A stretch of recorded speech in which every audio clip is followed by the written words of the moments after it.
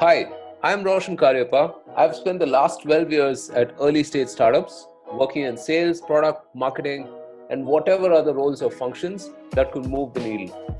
I've done the 0 to 1 journey multiple times, and I've kind of realized it's a specialized skill. The startup operator is where I share my observations of executing in a startup. If you're working in a fast growing startup, you'll hear things that may sound familiar and help you validate your own hypothesis of the way things are. So let's get started with a brand new episode of The Startup Operator.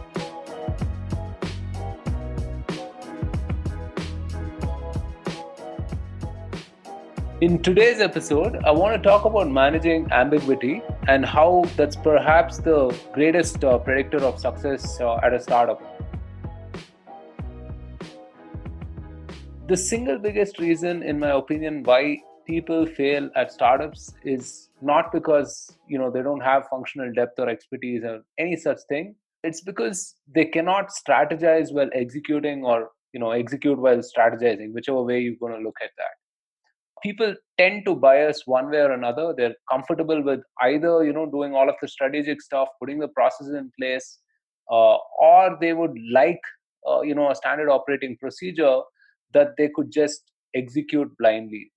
But the problem is this is a complete no-no in fast-growing startups, because the standard operating procedure at startups for any function, whether it's product, marketing, or engineering, is to sort of iterate relentlessly on everything to the point of convergence. When the desired outcomes that you seek are only incidental. To that end, you have to change tactically on your execution. You have to change on your metrics that you're aspiring for. You have to kind of work with your team in terms of what kind of time and effort they spend things on, and so on.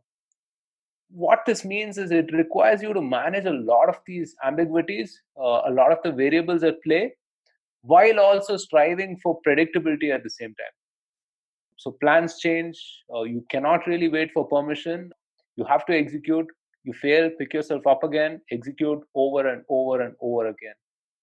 Now, a good startup leader minimizes the randomness for the team while at the same time teaching them, this is normal.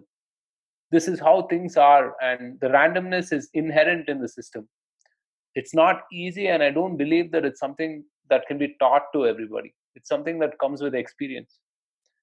So if you want to hire a leader for your startup, figure out how comfortable the person is in handling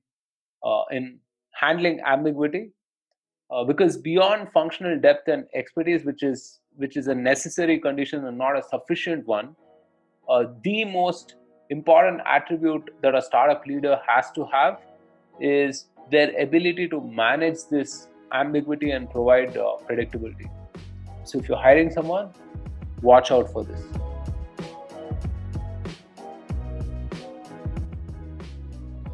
If you like bite-sized wisdom about operating at startups, subscribe to the Startup Operator and share it with other operators you know.